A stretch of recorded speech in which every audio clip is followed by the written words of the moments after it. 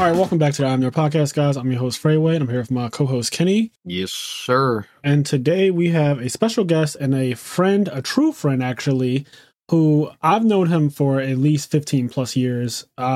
Kenny, somewhere around that ballpark or whatever, but we've known each other. I met him the same year I met you. Okay, that makes sense. So you've known him for 13 years then, because I met you in January 2010, Kenny, and I met Cairo before that.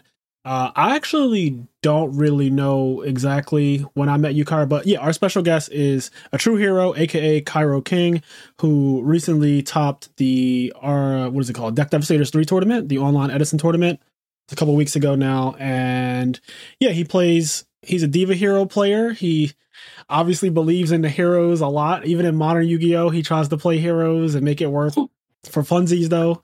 But yeah, why don't you tell us a little bit about yourself, Cairo, aka a true hero? I'm not sure exactly what I'm gonna call you this podcast, but yeah, I mean, Cairo, a true hero. It's all good, but the best title I've heard so far was a true friend. That's right. There's history in that, though. A true friend. There's some. Yeah, I mean, it's kind of like you said. All three of us, we've been friends for a long time. Long time. Cairo, I was actually wondering, like, do you know how we met? Because I was thinking about it today, and I don't remember exactly what our first interaction might have been, or like when I met you. I assume I knew you before I ever won a YCS, though. Oh yeah, we definitely knew each other 100% before you won YCS. Okay. I remember back in the days when I first started seeing you playing Yu-Gi-Oh before you had your accomplishments, and then all I could think to myself was, "Wow, this player is really fucking good." Like at that point in time, like people knew how good you were, but you didn't have like a large fan base as you do now. Right. So there were a lot of people who they're like, "Oh, he's good, but he's not good enough." Exactly. I sat behind you some of your sets, and I would watch you play, and I was like, they don't realize this guy's fucking cracked at the game. Like, I didn't used to travel. It's actually interesting. I tell this story a lot. I guess this is a good time to insert it for people who might be new to the podcast. Welcome. But I never took an airplane until YCS Atlanta that I won. That was the first time I've ever been on an airplane in my entire life. So that YCS, like with Gravekeepers and everything, that was the first time I was ever on an airplane in my entire life, which means that every YCS that happened that wasn't close to Philadelphia, I didn't go to. And back then, because this is way back, but YCSs were mostly not in the Philadelphia area. Luckily, we did used to get a YCS Philly every once in a while, but the rest of them would be in California, Arizona, Houston, stuff like that. Like really, really places that you just could not reasonably drive to. And I did have friends that would, in spite of the distance, they would drive like way too far for me, who was in my teenage years. I just wasn't able to do that. Not to mention the fact that I really didn't have money to go to YCSs either. So I didn't get to travel really as a kid, like at all in my teenage years. In fact, my first flight was 20. So just to give you an idea, that kind of tells you my age too. But my first flight ever, I was 20 years old. And that means I never took a flight in my teenage years ever. So that was one thing. And I used to be known regionally just because of regionals, like actual regionals. But yeah, like you said, I wasn't really known. And, simpler days. I'll just say that. Yeah. But yeah, we definitely did know each other before. As far as like our very first interaction, I don't remember clearly what our first interaction was. Yeah. But like, I mean, it goes way back. Yeah. But I do remember my first interaction with Kenny. And actually, I wouldn't remember if it wasn't for him, actually. I would let him tell the story because he never lets me forget it. Well, this is when Cairo maybe was a true villain, one of his other monikers. Oh, no. I plan to take the true villain moniker myself. We were at a tournament, playing some Yu-Gi-Oh! I was playing Monarchs, as I do. And I don't remember if it was game 1 or game 2. I think it was game 2, maybe. I don't remember. But I've got Cairo in a classic Phoenix Wing Blast Ryza loop, Just that's a very classic.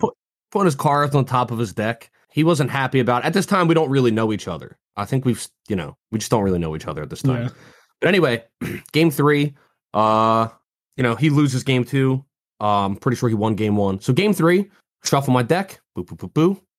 Draw my 5. It's Ryza, Wing Blast, Ryza, Wing Blast. Oh no. Ryza.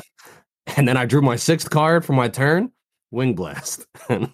My opening hand were the 6 cards, that won me the last game, but those six can't win you the game like that. Yeah, that's really bad. And anyway, I lost that match to Cairo. It was a good game. I don't know if I shook his hand, but I will say this: that not shaking hand thing. So a lot of you guys obviously don't know Cairo's personality the way we know it, because again, we've known him for like 15 years now. But Cairo is, for lack of a better word, he can be a gloater. He can gloat a bit and make you feel really annoyed if he's winning. So, because Cairo likes to win. I don't think I've ever met anyone in my life who likes to win as much as Cairo, and that's actually an insane compliment, because I know a lot of competitive people, but I don't think I've ever met somebody with the desire to win as much as him outside of myself. I want to ask Cairo this: do you remember the first time you came to my house? Yeah, so actually it's funny, right? Because I remember that you would always invite me over your house, right? And like you said, at that time we didn't even know each other well, but like you found out that I play video games and some of the same common games. So you're like, oh, Cairo, like you got to come over, right? So actually, and I don't think I've ever told you this, Kenny, the reason why I finally decided to come over your house that first time, because when we were all at like AU one day, I heard Frazier talking about like how amazing your place was. I thought Kenny was trying to Dahmer me, to be honest. Like when I was younger, with the first time I ever went over his house, I was like, I just met this guy. He's like, oh, you can come over my house. And I was like, all right, I'm getting Dahmered. Like I'm definitely getting Dahmered. But I was with it. Like I was fully complicit in it. And nothing bad happened. So I told all the other black guys at the local, you should go to Kenny's house. Yeah, he's safe.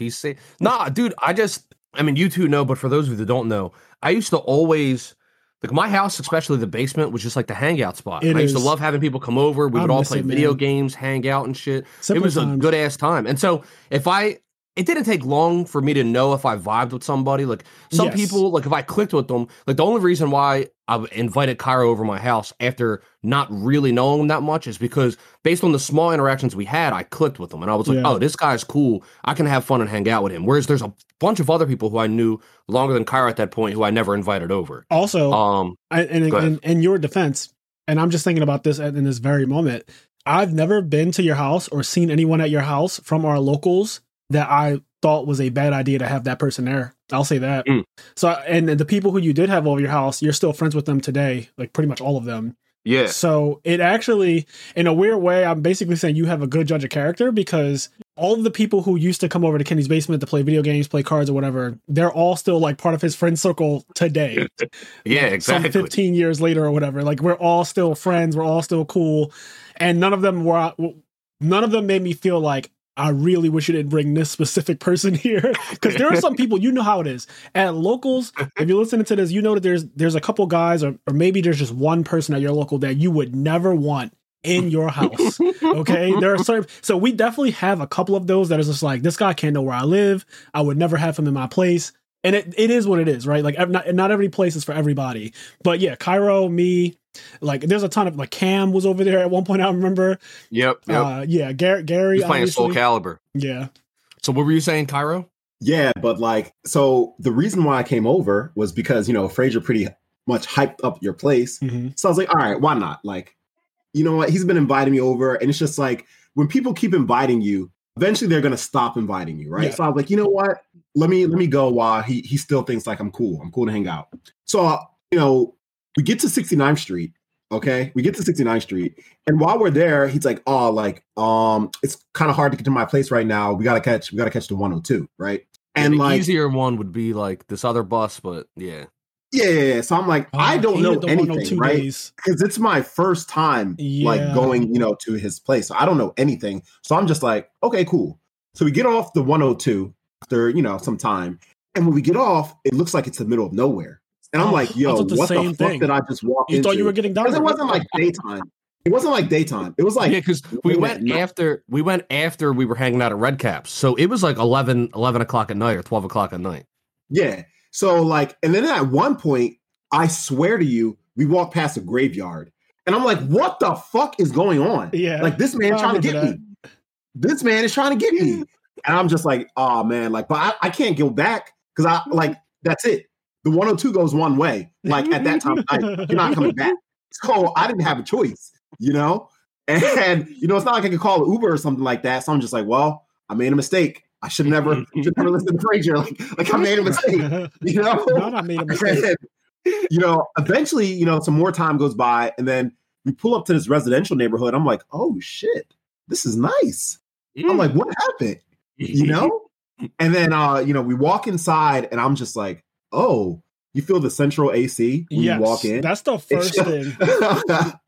I'm like, and then, you know, Kenny was just talking about his basement and you see the basement, big ass TV hooked up with video game systems. Yep. And I'm just like, oh, we're about to have a time. Yeah. We're about to have a time. I have and, you know, that was like, you know, definitely the beginnings of like a beautiful friendship because it's man. From that time I've gone over, you know, Kenny's house like countless of times. Like I can't even count. We've gone on to play so many games together during the PS3 era. This is before PS4 and all that. Me and Cairo had like this mission. We were like, we are going to own and play, not well, but own and play every fighting game on the PS3. And we had a really good time doing that.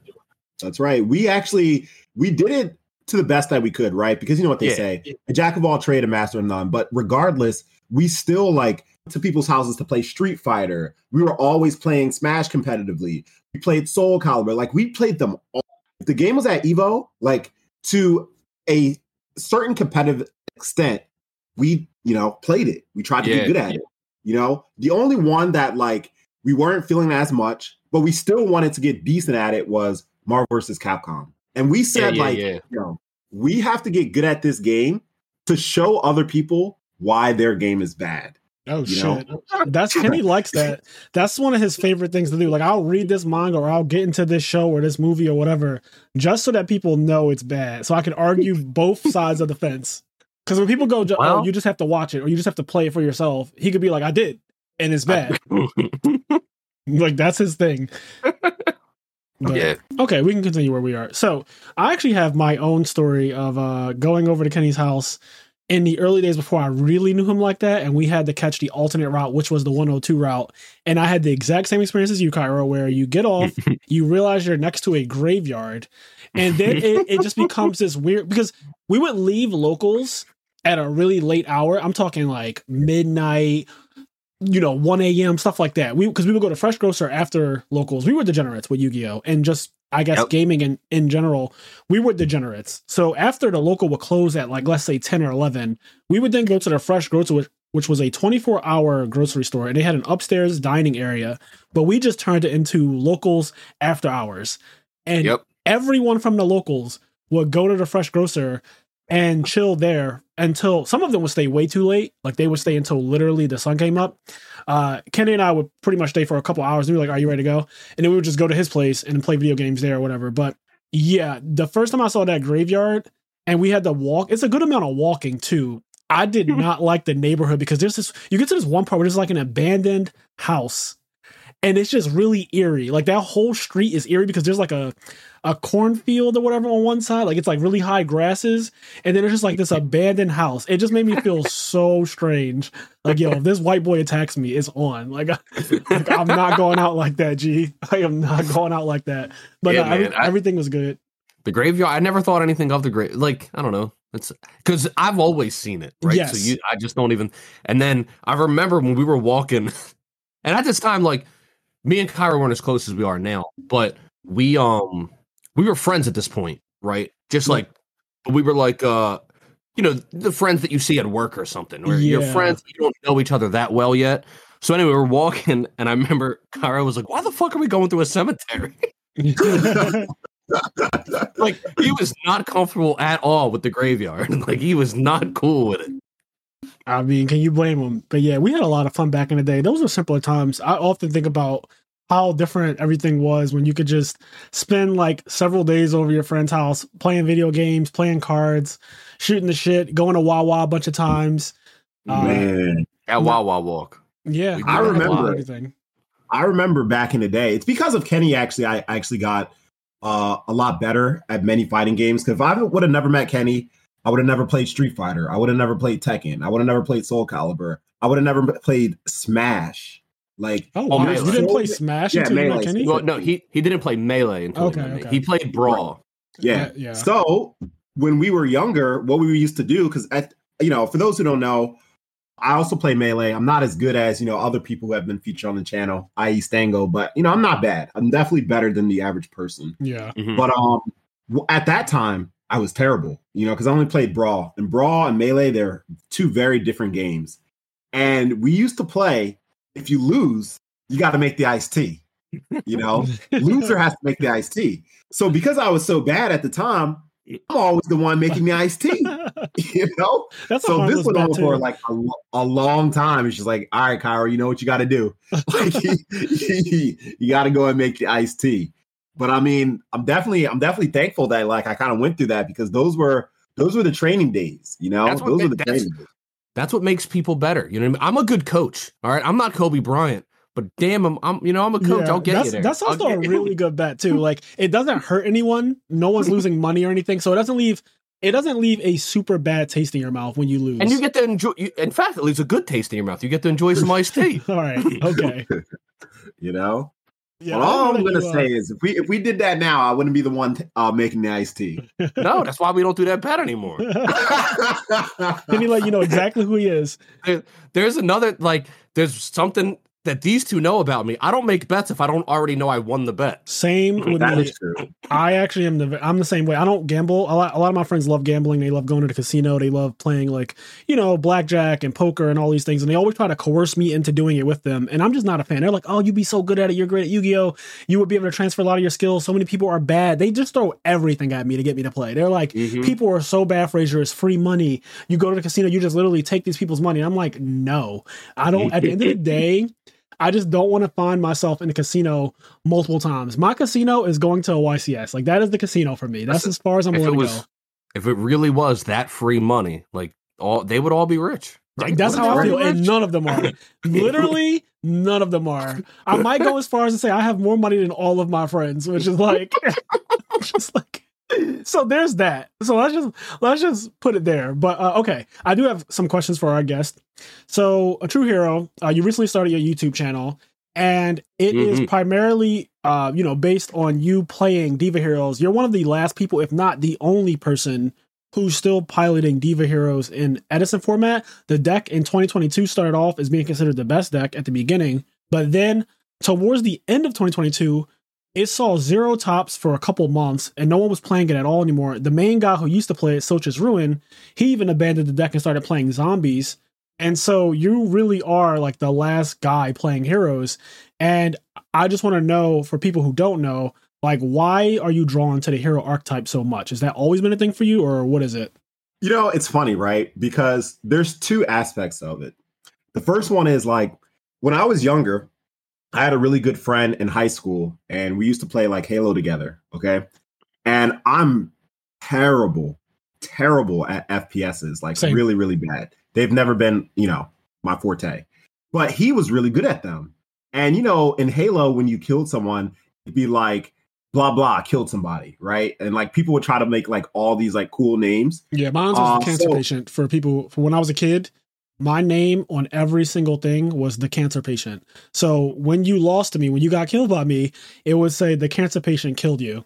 Yes, exactly. Time. And that was honestly, considering what was going on when I was a kid and like the names that I would see, I wasn't thinking hard enough, because some people had some fire, like absolute fire. I won't even repeat some of the names that I saw on there, but I get the idea. So yeah. So because I was so bad and he was so good, like I came up with like a joke. I was like, you know what? This is what we should do, right? One of us should be a hero and the other one should be a sidekick, right? But like, because you're good, you can't be the hero because it'll be too obvious, right? Everybody will go after you, right? Like, I'll be the hero and then you can be the sidekick and then no one will go after you. And then you're going to go on like killing sprees and everything, right? So he's like, oh, yeah, that sounds like a great idea, right? So like, that's how the whole like a true hero thing came up. So it's supposed to be from Halo. Like, you were a true hero killed you. One Punch Man, basically.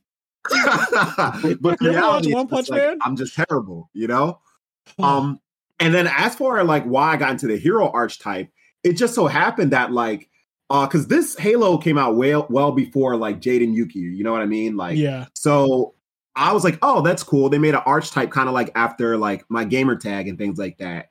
And then it's just like, I don't know. Like, I really just thought the hero cards in general were like, no pun intended, like cool.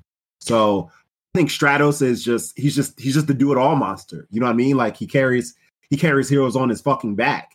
And like in the beginning, heroes didn't even have Stratos, you know? Yeah, they didn't. So I was going to say the hero cards at first, to me, somebody who's super competitive, they were awful. And then Stratos came out and they became literally the best archetype ever created at that time. Like not even close because of Stratos. Yep. Which is ridiculous. It's just like heroes, they always struggled from the problem from the beginning. It's just like, essentially they're 2 for 1, right? Or 3 for 1, right? Yeah. You have to use polymerization, you have to use 2 cards, and you get 1 monster. And it's just like, they weren't good. But over time, like Konami realized that, you know, no one's going to play heroes until they do something about it. And they came out with cards like Miracle Fusion. They came out with cards like Stratos. And like in today's meta, like Fusion is just fucking cracked. You get pluses when you fuse now. Yeah, right. Fusing now is not even... You fuse from the deck, first of all, most of the time. Or you fuse with your opponent's monsters. It's just nonsense now. It's not even... It's so nonsense, but they did eventually make heroes competitive, like you said, with Stratos, with Miracle Fusion.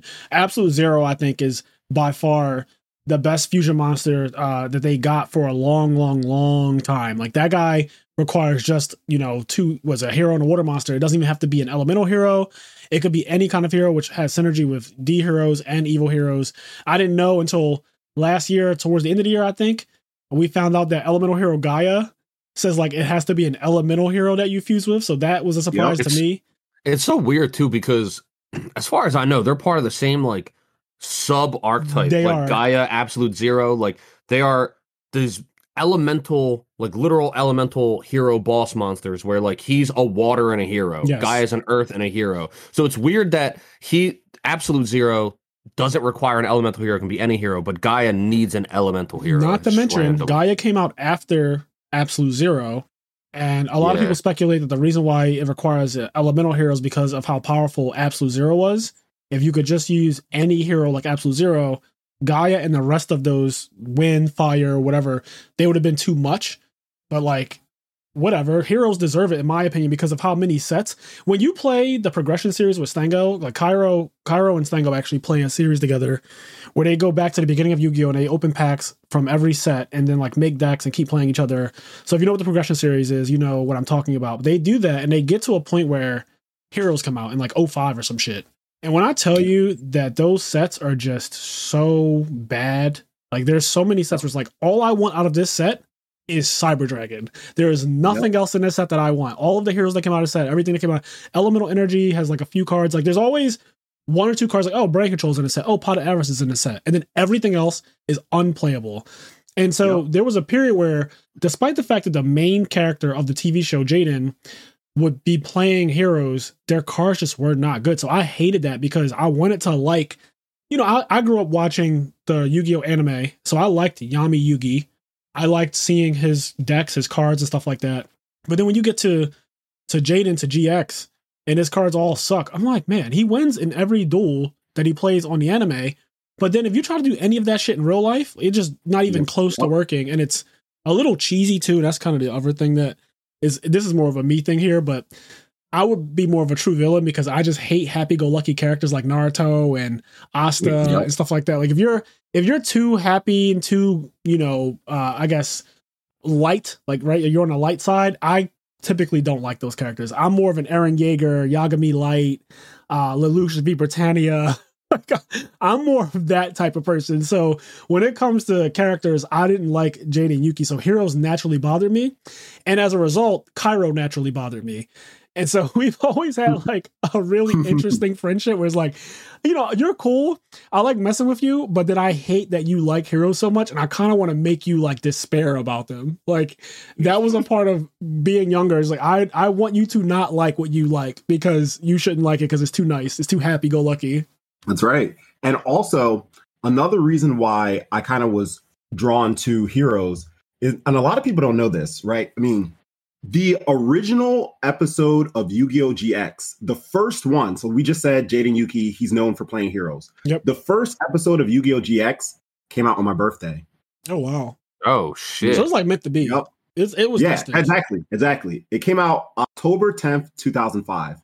The first American episode. So it's just like I was already like kind of drawn to here. And other random fact, you were talking about Naruto. Naruto and I share the same birthday as well, October 10th. What the So it's hell? like I always thought, yeah, I know. I'm great. I find you so annoying. I'm great. I'm the main character. Oh my god, this is not fair. Yeah. So it's just random. like I've always just been attached to heroes because like I thought they were cool. Like the first episode came out on my birthday, and it's just like it's kind of just it was meant to be. So there was a period back in the day. I remember you used to play Lightsworn. I think you had a stint with Black Wings. I remember like a lot of your decks, long ago. And I guess now that Yu-Gi-Oh got to a point where all of us kind of quit. Like you moved to Korea. So for people who don't know, like Cairo currently resides in actual Korea. And you moved from the States to Korea. And so we don't really get to see you as much anymore, except around, like holiday season, whatever. But when you moved, you also mentioned that like you stopped playing Yu-Gi-Oh to us. This is kind of like an off-camera conversation that we had recently. But do you want to talk about your younger Yu-Gi-Oh days and then how when you left, like what you were leaving behind to go to Korea? So it's just like I always loved Yu-Gi-Oh, and I always tried to win. But like when I was younger, I wasn't very good. You know what I mean? Like I just loved the game. Same. And I would get better and better and better, but like I was never good enough to like, win like a YCS or like, win like a really large scale tournament. Yeah. And as I got older, I just was like, well, I'm going to Korea and like it's time to like, put the toys behind and like become an adult. Also, at that time, I think like, there wasn't really like a heavy online Yu-Gi-Oh like presence because like Dueling Network was having like some issues like with lawsuits and things like that. And like in Korea, they don't play the TCG. You know what I mean? So it's like, even if I wanted to play Yu-Gi-Oh in Korea, I can't. I never even thought about that. You're in the OCG. Yeah, right.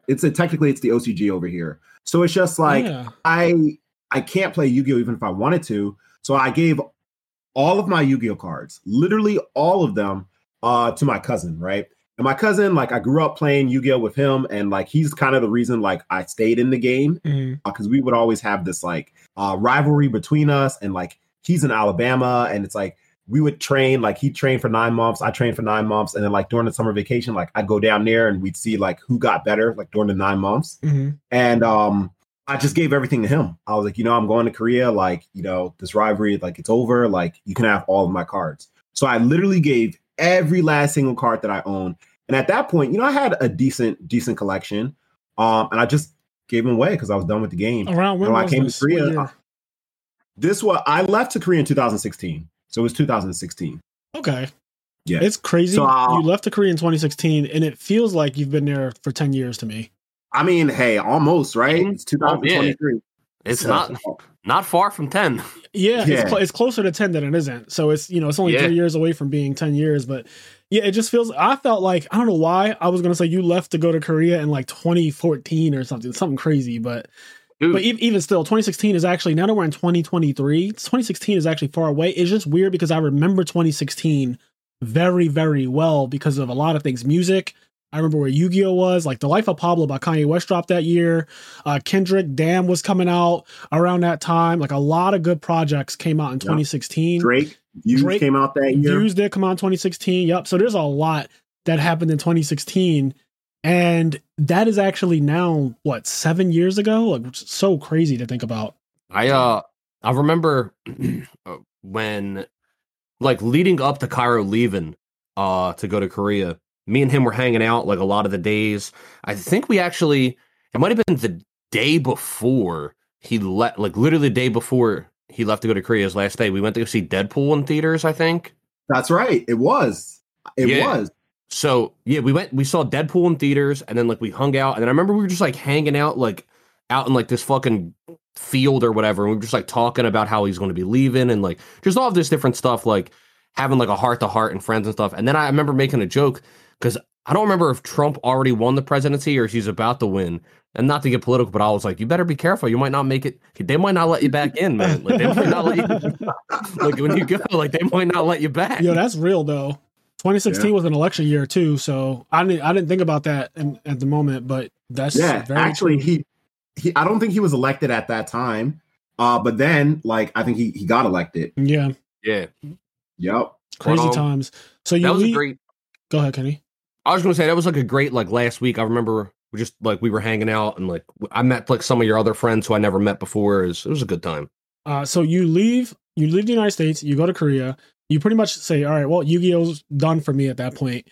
And then many years later, I guess now, 2022 happens and you find out about Edison Format. How did you find out about Edison Format? That's a really good question. This is the thing, right? Even though one reasons why, Yu-Gi-Oh players don't quit Yu-Gi-Oh is because you make so many good friends playing Yu-Gi-Oh. You know what I mean? And like, even if you leave the game behind, you can't leave your friends behind, and then your friends are still playing. Yep. So it's just like, it's a draw. When I look at like my Facebook, a good portion of my friends come from Yu-Gi-Oh. Like I have a lot of like Yu-Gi-Oh friends like on Facebook. So it's just like, even though I wasn't playing Yu-Gi-Oh anymore, I was still kept abreast of what was happening in the Yu-Gi-Oh community. Like I knew who was winning the YCSs. Mm-hmm. I knew like, for example, like the top decks of the format. Like I knew everything about it. And then, from time to time, right, when Dueling book came out, I'd play a little bit of modern Yu-Gi-Oh, like here and there, because like you said, I tried to play Heroes in modern format and that shit was garbage. But anyway, I played like here and there, but like not how it was before. When I say here and there, I mean like literally maybe 2 or 3 times a year. Like I really didn't play Yu-Gi-Oh. But then I saw like Edison Format was having like a really big Yu-Gi-Oh tournament. I saw it like from a YouTube video. First, I probably heard about it from like one of my Yu-Gi-Oh friends. Then I saw it from like Keegan's like YouTube video. And I was like, oh, like this is pretty cool. And I think it was already after the first tournament. I think it was around the time of the second one, RBET 2. And I was like, oh, like this is really cool. But at that time, like Edison Format, like I wasn't familiar with it. I was like, like what cards are good in Edison Format? And then, my initial reaction was probably the same as a lot of Yu-Gi-Oh players. Like, oh, they don't have the good cards. There's no Solemn Warning. There's no Glow Up Bulb. You know what I mean? XYZs aren't out. And I was just like, I don't know. But then like I got to play and I was like, oh, I really like this format. Because I think Yu-Gi-Oh, in my opinion, was at its peak right before Pendulums. When Pendulums came out, for me at least, it started to slowly go downhill. So I was like, oh. Yu-Gi-Oh's had a couple dark periods, but you're not wrong. And I got into playing it, and like I was asking you guys because I wasn't familiar with the format because I think you guys started playing a little bit before me. Like, oh, like I want to play Heroes, but I'm sure that they suck. And I remember you said at that time, oh no, Heroes they actually have done. They had the most tops at that time. Yeah, at that time it was doing the best basically out of all the. And decks. It was like everybody was saying, people were like, "Oh, it's the best deck." Yeah. But then, of course, after that, nobody saw success with the deck afterwards. The deck just it fell off. And then as time went by, we began to see the power of Black Wings and. The Blackwing Summer because that's kind of I want to say when it started to really get bad. Black Wings from the summer to the end of the year just dominated so much, and it started to look like Edison Format was just going to be Blackwing format, and that was a bit depressing. I think that all of us kind of slowed down a lot on Edison at a point because of just what was happening. Like everybody was playing Black Wings. The Blackwing mirror match, spoiler alert, is terrible. It's one of the worst mirror matches ever. It's very, very, very low on skill and interactions that actually like will dictate who wins, and more on just like I drew more Siroko's, traps, and whirlwind. Like it honestly comes down to that a lot of the time, especially when two people are pretty decent. If somebody's just really, really awful, they can fuck it up, but it's not. I think it's hard to even fuck it up, to be honest. Like some hands are just so blatant, and it's like, oh, I literally have more Siroko's than you, and I'm probably going to beat you because of it, or I drew brain control at the right time, stuff like that. So the Blackwing mirror match is terrible, and if everyone plays Blackwings, then the format actually suffers. I'm very happy that is not what happened, and people like you who keep things like Diva Hero alive. You got the Fairy decks, which people believe is they think it's a positive matchup against Blackwings. Not that debatable or not. isn't the point. The fact that people are willing to play other decks is a good thing. Monarchs and Hero Beat and Lightsworn and Christia Sworn and the new Machina control decks are still coming out. Like we're still getting new decks. The deck that won the last tournament, Chaos Fairies, that wasn't really a thing before. Like I didn't see that top any tournament before it won a couple weeks ago. So like, it's crazy the amount of innovation that's still happening, because there's tournaments pretty often in Edison, like big tournaments, like fairly often. Every other month at least. I feel like almost every one, there is like some new shakeup deck that's like, whoa, nobody was playing. And it's how consistently there's a new deck type that people are like, oh, nobody was playing that. And like the card pool hasn't changed. It's just it can't. That's the best part about it. The card pool is locked. It is locked. So whatever is in there, that's it. We have to figure it the fuck out. And I love that about it, because you don't have to worry about, oh, they're going to change this or that. The ban list might come out and mess up your deck. You got to buy this new set. Nope. Once you buy your Edison cards, that's it. Like you just have your deck forever in theory. And I don't foresee a future yet where the community starts to do like a Smoggin thing where we start to ban Brain Control and Dust Shoot, even though those things would be if they do that, welcome the additions. Format goes downhill.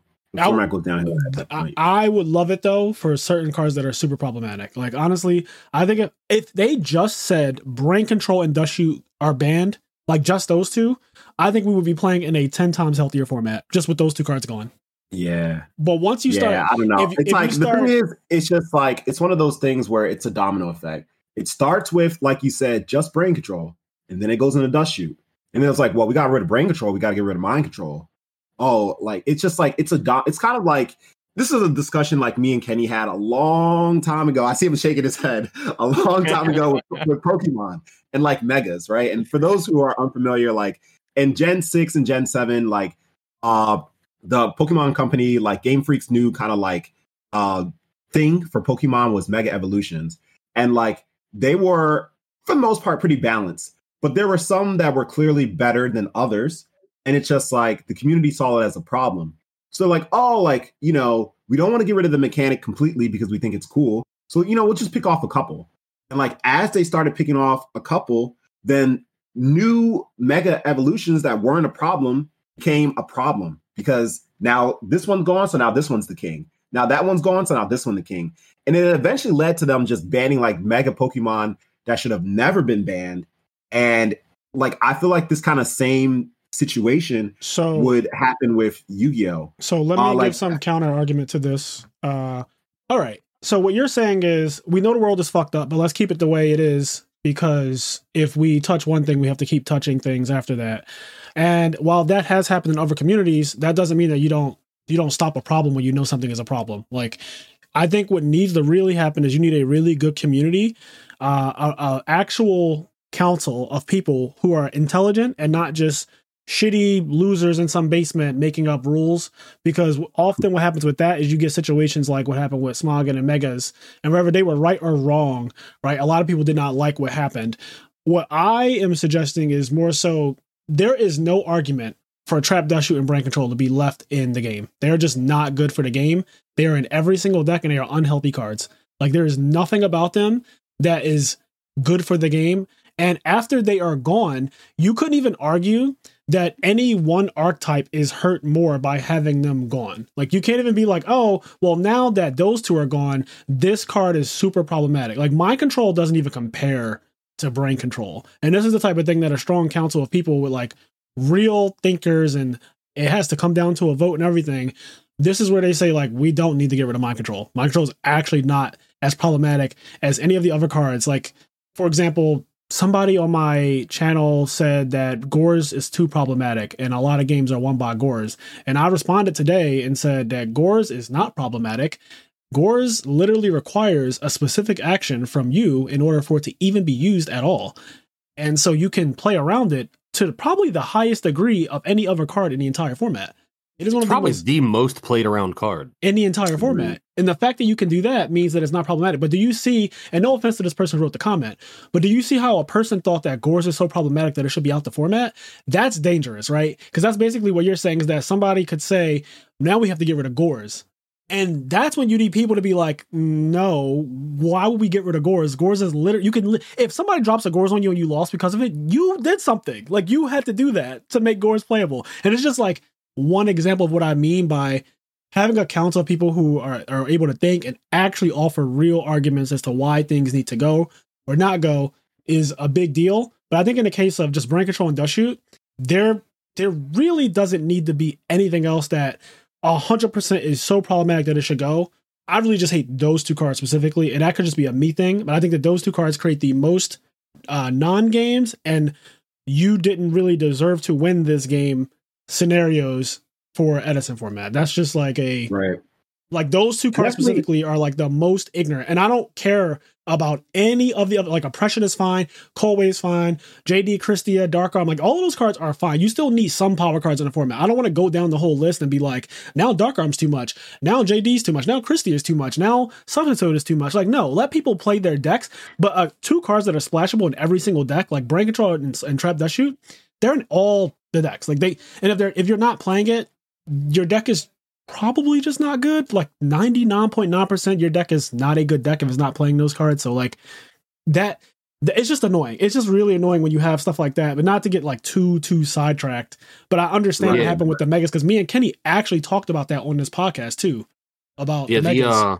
The thing is the sad part is unfortunately it's all a pipe dream, because Konami's never gonna allow that to happen anyway. Well, no, we don't need Konami for that, though. We're talking about, like, all the tournaments that are happening online on Dueling Book. Yeah. Like, they don't require Konami anyway. But it's one of those things that's, like... And maybe I misunderstood the push before, but I remember, like, initially there was, like, a big push to even getting Konami to recognize Edison, and now, like, the fact that they do, I assume, you know, they want to, like, continue to push that and continue to have Konami support it, and then... So then branching off and making another format and fragmenting it more might... I don't know. I agree with that too. I agree that if you start to fragment it, it could like derail what's happening with Konami. But I will say, so far, Konami, the most that they've done is side events. Yeah. I don't know. We don't know if they'll ever go past that. Like the biggest thing that could happen is they actually announce a Time Wizard YCS. That would be fucking insane. And I don't think that's impossible. Like the fact that 3v3 YCSs exist, which is something I never would have guessed would be a thing, but it's such because. And I know that this isn't how they do the 3v3 YCS, but since the dawn of Yu-Gi-Oh!, I think everybody has liked the idea of like tag duels or team duels because of like the Paradox Brothers, and then there was the PSP games Tag Force, and team duels have always been part of Yu-Gi-Oh!, but they've never been actually supported in any way. So anyway, a 3v3 team YCS, even though it doesn't play under like those format, but a team YCS in general is such a cool thing and something I never thought they would have done.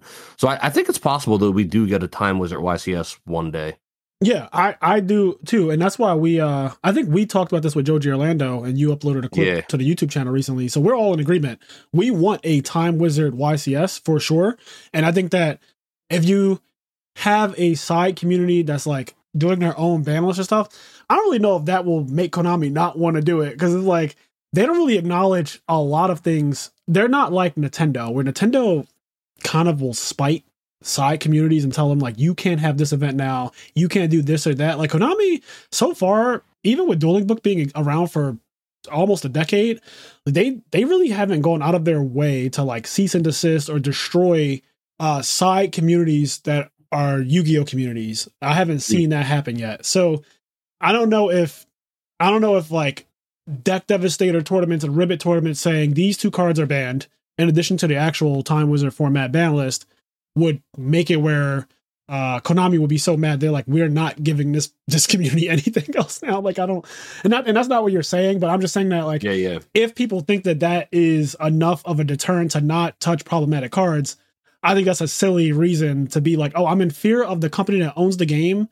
that they might retaliate if we acknowledge that these cards are problematic. Like, I think that's kind of a silly idea.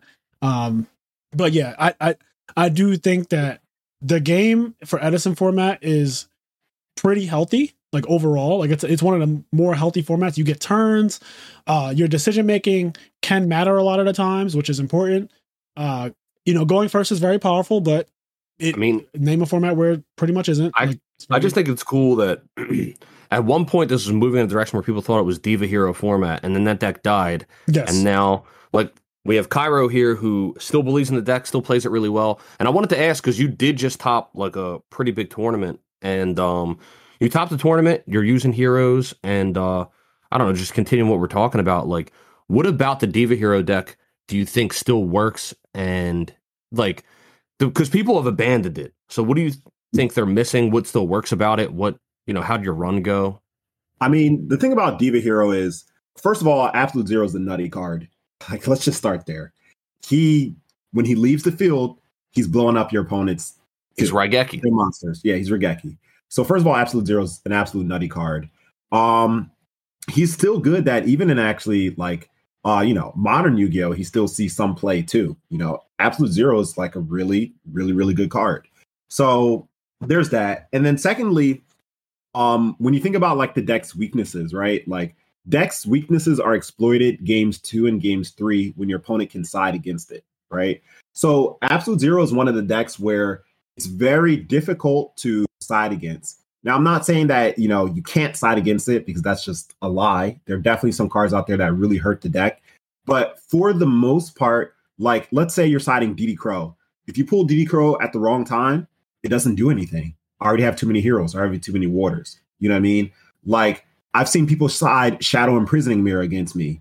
It's just like, okay, I have water monsters. I have wind monsters. Like, you know what I mean? Like, I even have earth monsters, games 2 and 3. Like, Shadow Imprisoning Mirror isn't going to like make it so that I lose the game.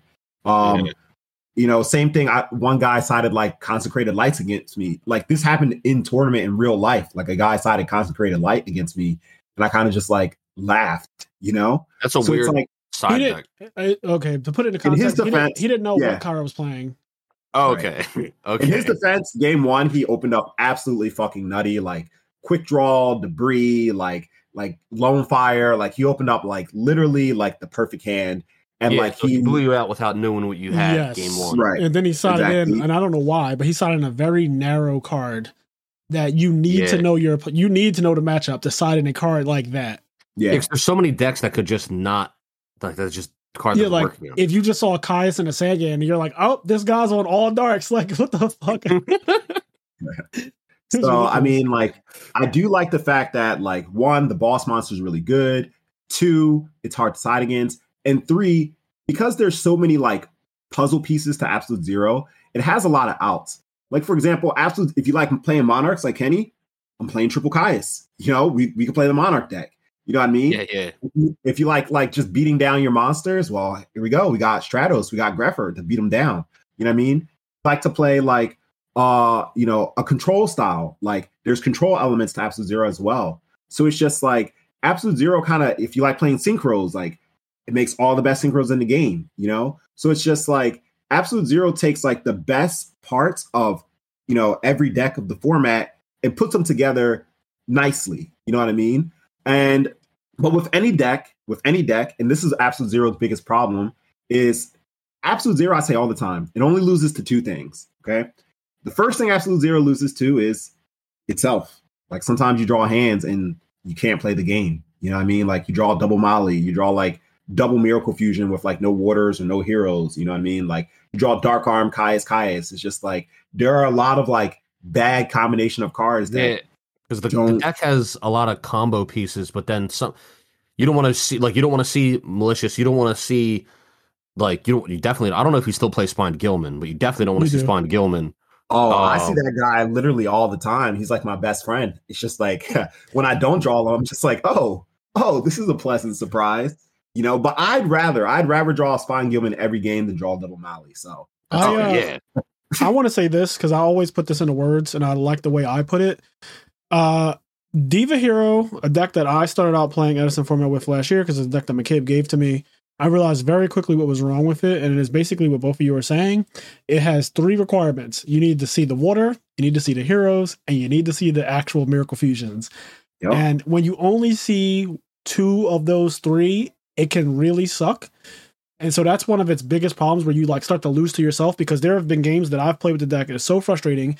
You'll see water and heroes galore and it's just flowing and you're waiting. You're like, God, please, let me just draw Miracle Fusion now. At this point, I just beat Miracle Fusion. I have everything set up. I have too many waters and too many heroes for him to DD Crow me. Nothing he can do will stop a Miracle Fusion. You just need to draw it. And you just don't draw it. And it's so frustrating when that happens. Or obviously the other thing happens when you draw Miracle Fusion, which is really bad. And probably the worst thing that could happen because Miracle Fusion is literally dead, whereas the water and the heroes, they are still playable even if you don't draw Miracle Fusion. So you could theoretically like win games. And I'm sure both of us have like one game just drawing the deck without Miracle Fusion. But when you draw Miracle Fusion with no water or Miracle Fusion with no heroes, that is like infuriating. Yep. You're just missing one part. And that's kind of where like the gold Sarks and stuff come in. Right. So I was actually going to mention that after I, finished answering, about the weaknesses, right? Yep. But the second weakness is, cards that prevent special summoning. Because Absolute Zero in Edison format, there's not a lot of special summoning going on compared to modern Yu-Gi-Oh! Modern Yu-Gi-Oh! Is special summoning left, right. Like Black Wings, they definitely special summon a lot because they have Bora, they have Gale, they have a lot of ways to special summon. But Absolute Zero heavily relies on special summon. So when you're going up against cards like Royal Oppression, Vanity's Fiend, like Fossil Dyna, like these cards are really, really problematic against for Absolute Zero. So like, those are like definitely the two biggest weaknesses of the deck. And like the first weakness, one way you can kind of like navigate through that is through Gold Sark. And the reason why I got the idea to play Gold Sark was actually because of Frazier, because first Frazier mentioned that Sean McCabe, who was playing the deck, was playing Gold Sark, and he saw a lot of success through it. I was actually playing Gold Sark actually right before then, and then Frazier mentioned it. But then I took Gold Sarks out of my deck, and then we were doing some play testing, and then Frazier was like, Cairo, you're doing the wrong thing. Like, I'm not scared of your deck anymore. Like, you're relying on your deck to draw well, and it doesn't. And, if you don't put these Gold Sarks back in, you're basically asking to lose. He's like, what about your deck list that you came in 9th place with at, the RBT? And I was like, yeah, I was playing Gold Sark. And he was like, well, I don't know why you're not playing it now because your deck's not going to do anything. You know what I will say? You brought up McCabe. That guy is a fucking master at deck building. I don't know how he does it. I don't know what part of his brain is different than ours and everyone else's, but like McCabe, as a lot of came up with the Gravekeeper deck. And even with other, like he came up with a lot of decks throughout Yu-Gi-Oh's history. I won't get into all of them, but another one is just like Card of Demise Cosmo. If you remember that, one of me and his last tops playing Yu-Gi-Oh in 2016. He created that deck. That deck was not a deck before McCabe made it. Like literally he created another deck that was a meta deck. Like Card of Demise Cosmo became a deck because of him. And it got both of us a top at Rhode Island in 2016. Crazy to think about. But even with Edison format, he barely plays, by the way. He's barely at AU playing Edison. But him just thinking to himself, okay, Diva Hero's good. What is it? But it's missing something.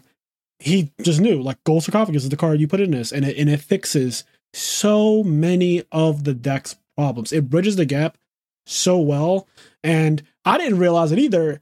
Even when me and Cairo were playtesting for RBET Rulers, I was helping him playtest. And the first set we played was really weird because I'm playing Black Wings and he Sarks, and I actually killed him before he got to see his card, right? Yep. So that one game, that happened. And then the next game, I ended up winning because, let's just say, oppression. I don't remember what happened. After that, though, we played 3 more sets, and I got destroyed in the next 3 sets. And I remember distinctly what was happening, because I know when I lose, I know exactly what happened. Like, I know exactly what went wrong. And every single game, it was the same thing. It was Gold Sark at some point in his first turn, and search for a card like Brain Control, Heavy Storm, Dark Armed. And then wait 2 turns and literally establish a field that is so crazy, if not outright OTKs me.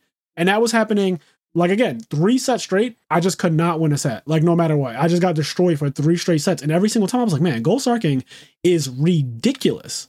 It's ridiculous.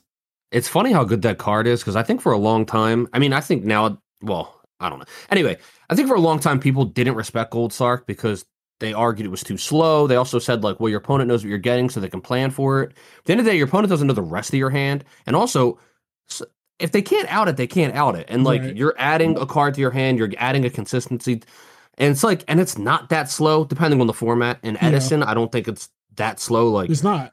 It you just pretty much always get your card. It's very. I opened up Whirlwind Shura and killed him in 2 turns. That is like my best hand, right? So, and you can search literally any card. Like the fact that there's no restriction on what it searches. I've actually seen Cairo beat people multiple times now where he sarks out Brain Control, and I don't know what happens to his opponents, but they like play perfectly into this 2 turn later brain control and lose. I mean, literally the last tournament, Deck Devastators 3, there was a dragon guy who summoned 5-headed dragon and like had a Phantom of Chaos on the field. And Cairo blatantly is getting brain control or had brain control already from Gold Sark. So it's like, you know, I have brain control. You just summoned a 5,000 attack power monster and you have a Phantom of Chaos on the field. So, and your life points are below 5,000. Like I'm going to kill you. I don't know what you're. Well, I'll tell you what, Cairo has a YouTube video on his channel, A True Hero, where the whole video is about how most people lose Yu-Gi-Oh! Most of the time when you win Yu-Gi-Oh!, you don't win because you won. You win because they lost. Yeah. That's true. But yeah, I agree with what you said though, Cairo. The 2 things that the deck loses to are itself and things like Royal Oppression, Vanity's Fiend, Christia, etc. Those type of, like, even Fossil Dyna to a degree, but you have a couple outs for that one. And you can mitigate those outs.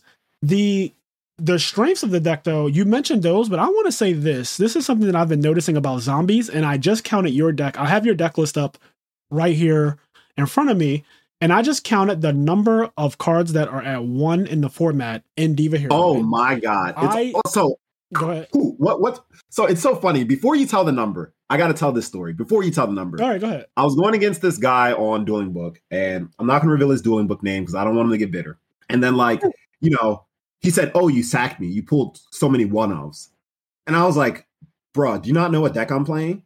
And I just started literally listing our cards. I was like, we got Mind Control, we got Sandgame, we got MST, we got Future Fusion, we got Dark Arm, we got Plague Spreaders on me, we got Stratos, we got Rhoda. And it's just like, the list goes on and on and on. And I'm like, so you're going to tell me I sacked you because I pulled 1-ofs. And I was like, when literally, because I don't know the exact number because I didn't count. I know the exact I was like, number. literally, at least half of my deck must be 1-ofs. He's like, oh, well, you know what I mean? Like, bro, like, you could have pulled them in that order. I'm just like, bro, just quit your bitching, bro. Yeah, it's at the end of the day, the zombie deck and the Diva Hero deck both play a lot of 1-offs. So the exact number, before I, spoiler alert, give that out, I want to say how many are in the zombie decks. Zombies typically play anywhere from 22 to 24 1-ofs in their deck. That's fucking crazy. The Diva Hero deck that Cairo is playing plays 19 1-ofs, which is half of his deck. His deck is 40 cards. Okay, most people are playing 40 cards, thank God. But the deck plays 19 1-ofs, the deck from Deck Devastators 3 that he just top 8'd with. So just to put in perspective, basically half of his cards are limited to 1, and they're obviously limited to 1 because they're powerful cards like Dark Arm, Mind Control, Brain Control, Future Fusion, Allure, you know, you get it, like Return, all that stuff. And it is very hard, and this is something that I've been realizing about the Diva Hero deck and Zombies also, it's kind of hard to play against those decks because of how sporadic they could be. Like, they can be very random in the way one game will play out compared to another game because of the one. Like, you might lose a game to Cairo's Diva Hero deck just because he drew Return. Like, Return is the card that literally, if he didn't have that one card, you would have won. If he had any other card, and it was Return. The reason why those 1-ofs are 1-ofs is because, like, they're really strong. They can do swingy things. So, like, Return is a swingy card. Very swingy. Brain Control, and Future. Yeah, like, those are all really swingy cards. And so when you see them, like, somebody might be like, oh, I got sacked, right? But, like, if half of my deck is 1-offs, like, you didn't get... That's half my deck. Like, half of my deck are these power cards. Like, yes. And they really matter. Like, the Gores and the Tragodia, because of Gold Sark, those cards pair so well with Gold Sark. You Gold Sark and you just wait 2 turns. Usually, Cairo likes to go full open field. Like, I'm not sending anything on the field. You have to either buy into my Gores or not. And a lot of times, the scary thing is that he actually does have the Gores. So it's not like I'm just passing with open field to make you think I have Gores. This motherfucker actually does have the Gores, on top of the fact that, you know, he could be bluffing. Some games it's a bluff, and some games he has it. You can't tell the difference. And that really sucks because Gores is very, very powerful. It does require you to play into it, but to a degree, it's like, well, I don't want to wait 2 turns. So it makes your opponent get more aggro than they probably should. And that ruins you. It's such a cool thing about the relationship between Gores and Gold Sarcophagus. So that's kind of what I'm getting at there. But yeah, the deck plays 19 1-ofs. And that is just annoying. Again, like 3 Caius is also very good. Caius is basically, it is the most played card in Edison. It is a lot of times categorized as like the best card in Edison, but I don't think people mean that literally because that's just Brain Control. But like, Caius is the most played card in Edison. It's the most popular card in Edison. And if you look at any tournament, if you take every single deck list from every single tournament and just add up the number of Caiuses, it is going to be the number one card. And I think Keegan and a couple other channels have actually done that statistic for us, so we know that. Is that an unfair thing though? Because like Caius, you can't play 3 brain control. Like my question is, every deck that has Caius in it, does that deck not also just have brain control? Every deck pretty much has brain control no matter what. Yeah, so like it's because I'd argue that like brain control is just as played as Caius, just that you can't play 3 of them. I agree. You know what I'm saying? Like, you can have 3, so it raises the number of actual Caiuses. But yes, that's why I use 2 distinct things. I said one of them is the most popular card and most played, but then some people like to call it the best card, which I don't think is real to say Caius is the best card because, like, first of all, that just discredits every card limited to 1. And Konami does know what they're doing, limiting cards to 1. Like, some of the cards that are at 1 because they are fucking ridiculous. Like, if Dark Arm was at 3 in Edison format, it'd be called Dad format 2. Yep. Yeah, it would be Dad format 2 if Dark Arm was at 3. So like, let's not get crazy here. And Dark Arm is way better than Caius. It's not even slightly close. It's not even a little bit close. So like, obviously, yeah. But I just had to make the distinction between popular and best or whatever. And you know, people can debate what the best card is. Some people think it's this or that. I don't really care. You could be delusional if you want to. It's brain control, and it's really just not even. It is just scary. I was watching a couple videos of Deck Devastators 3 and people who topped or whatever.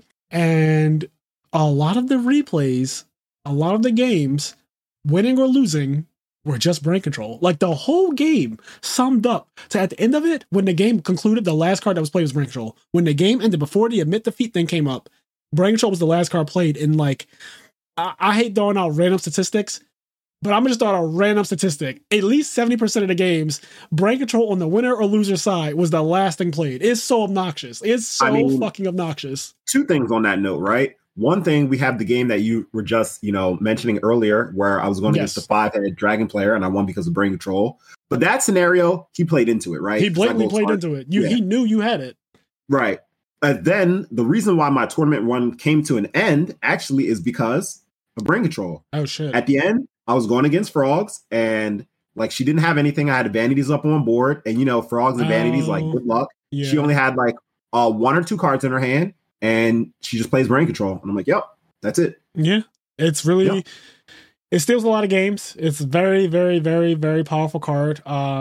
You could argue that it's a necessary evil too. Like I say that almost every board is breakable because of brain control, which is kind of it's funny that you mentioned that, right? Because that gets into why, like, don't get me wrong, I fucking hate brain control. Yeah. And we had this discussion long time ago, right? Long time ago. I hate brain control. I hate Royal Oppression more, but I hate brain control. Yeah. But it's just like, I do think that it's only because of the nature of the deck that I play. But I do think that it's just like you said, brain control, like, everyone's playing it. It's definitely over centralized. It's really powerful. The cost is irrelevant. You're always going to have 800. Yep. And if you don't, you're doing something wrong.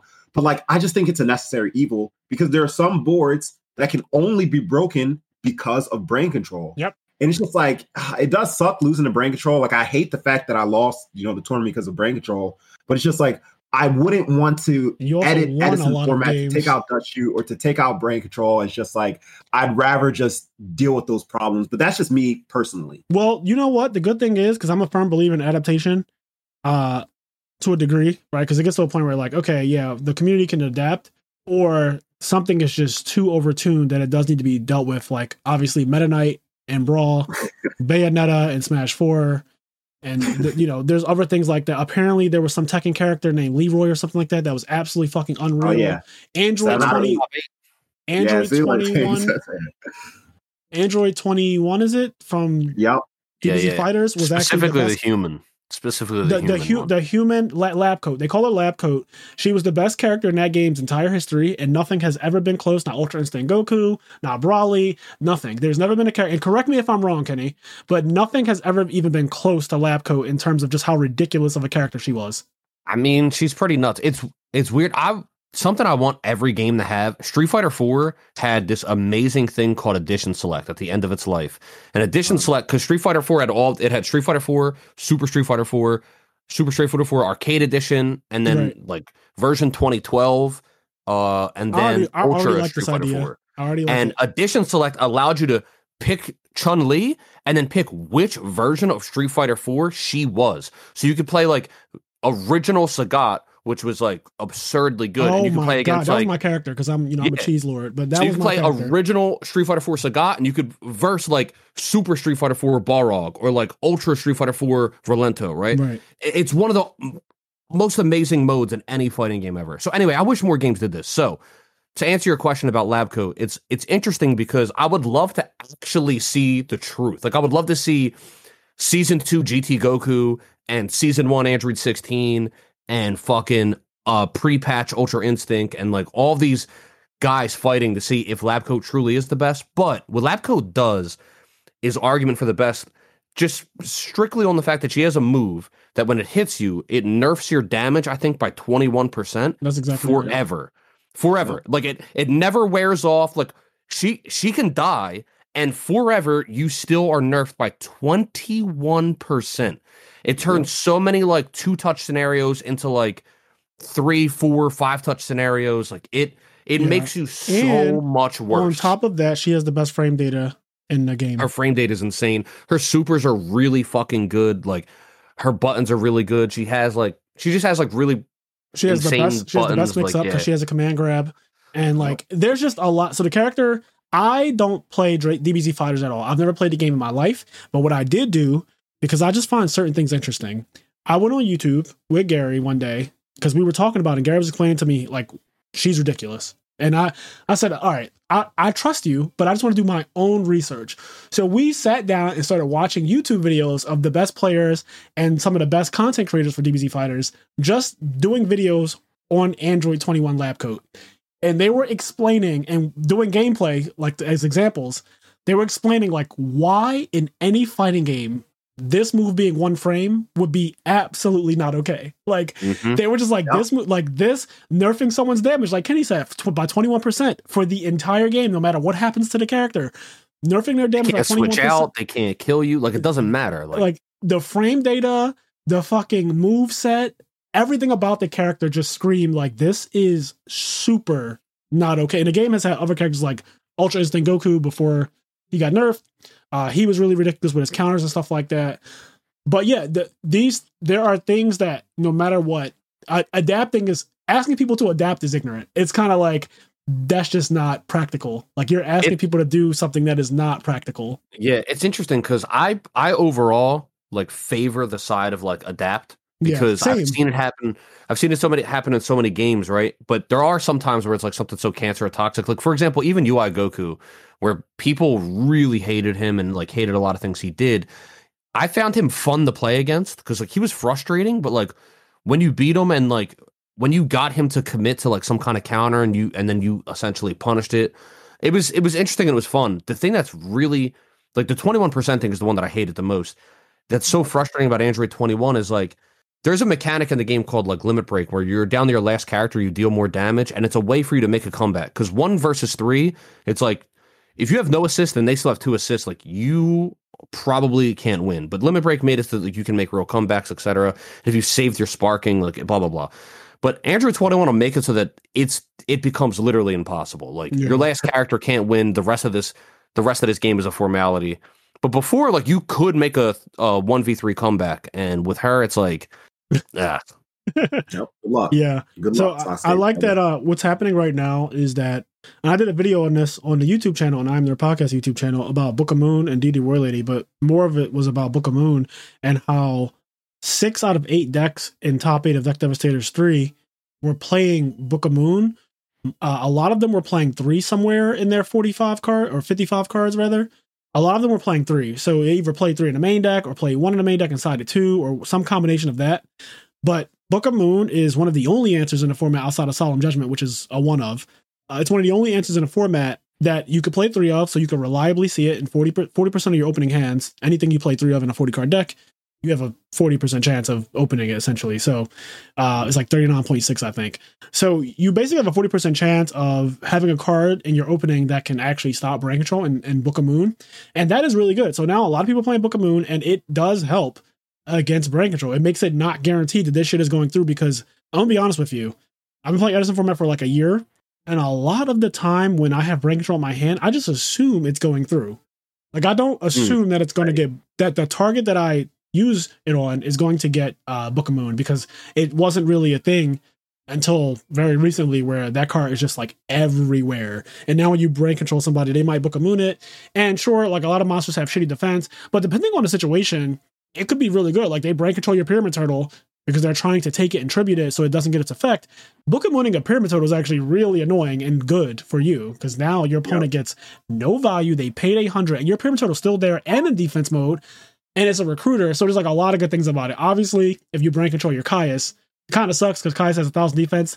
So even though they might not necessarily kill you that turn with the Caius like they intended to do, it's like, okay, he's probably just going to die though, like the Caius itself, but it's still better than you dying that turn or whatever. And yeah, just kind of want to say that. So people are in a way, people are adapting. I don't necessarily think that it's just because of brain control that people are playing 3 Book of Moons, but it is a perk of Book of Moon being played the way it is right now that it dodges it and it will, prevent you from losing games to the most problematic card in the format.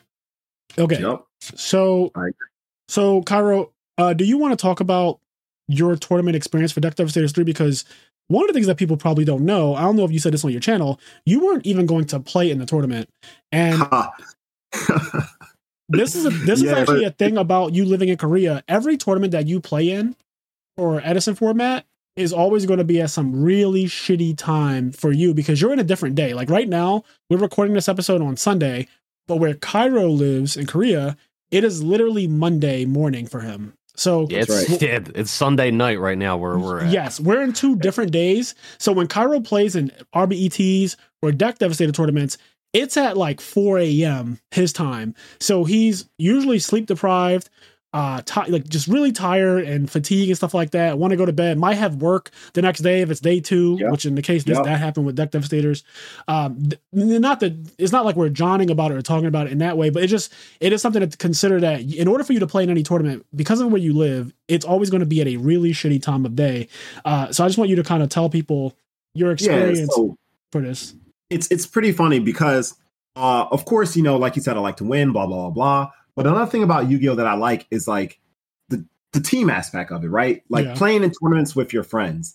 And even though like it's online, like we still come together and like, oh, like how was your round? How did you do? Like, and that's fun to me. Like, oh, like I got sacked, or oh, like I won the round. Like, oh, like how did you win? Like I love just like talking about Yu-Gi-Oh with my friends and all of us trying to advance and all of us trying to win. Like, oh, I hope I see you in the finals, like things like this, right? So I remember that day of the Edison event, right? So like I signed up last minute because I was just like, well, just in case. So I signed up last minute. And then like the day of the event, like I asked everyone, like Gary, Luke, you, like everyone, like I was like, hey, like, are any of you guys playing in the tournament? And everyone was like, no, I'm good. And I think you were going to see a movie that day. Yeah, so it's just I had scheduled a movie and I had to go. I had a whole bunch of shit planned that day. I had a date.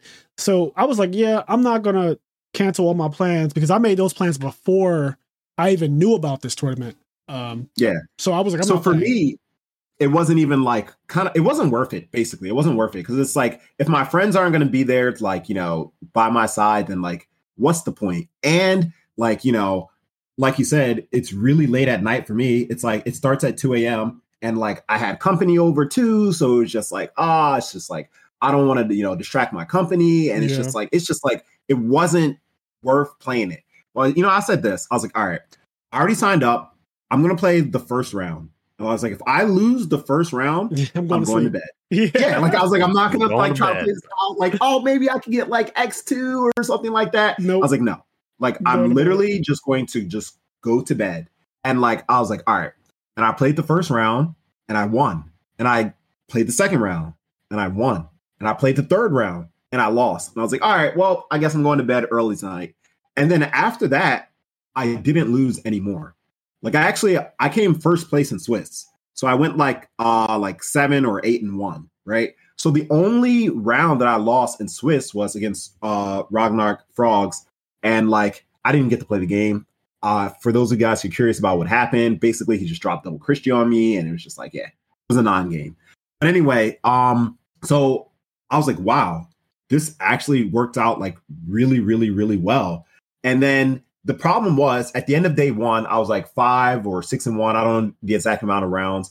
And it was like, well, now I'm facing the problem that you just mentioned, where it's like, now I got to wake up again So I'm already sleep deprived because, when you wake up really late, like you want to go to bed, like, let's say like the tournament's over at 8 a.m. You want to go to bed, but like you can't because there's daylight all around you. So like during that day, I tried to go to bed because I knew I had day 2, but like I couldn't sleep because it was too much light outside. And like I said, I had a company, so I had to spend time with my company. And then like now the next day I have work, but I also have the tournament happening at 2 a.m. again. So now I'm like super sleep deprived because I didn't sleep last night, the prior night.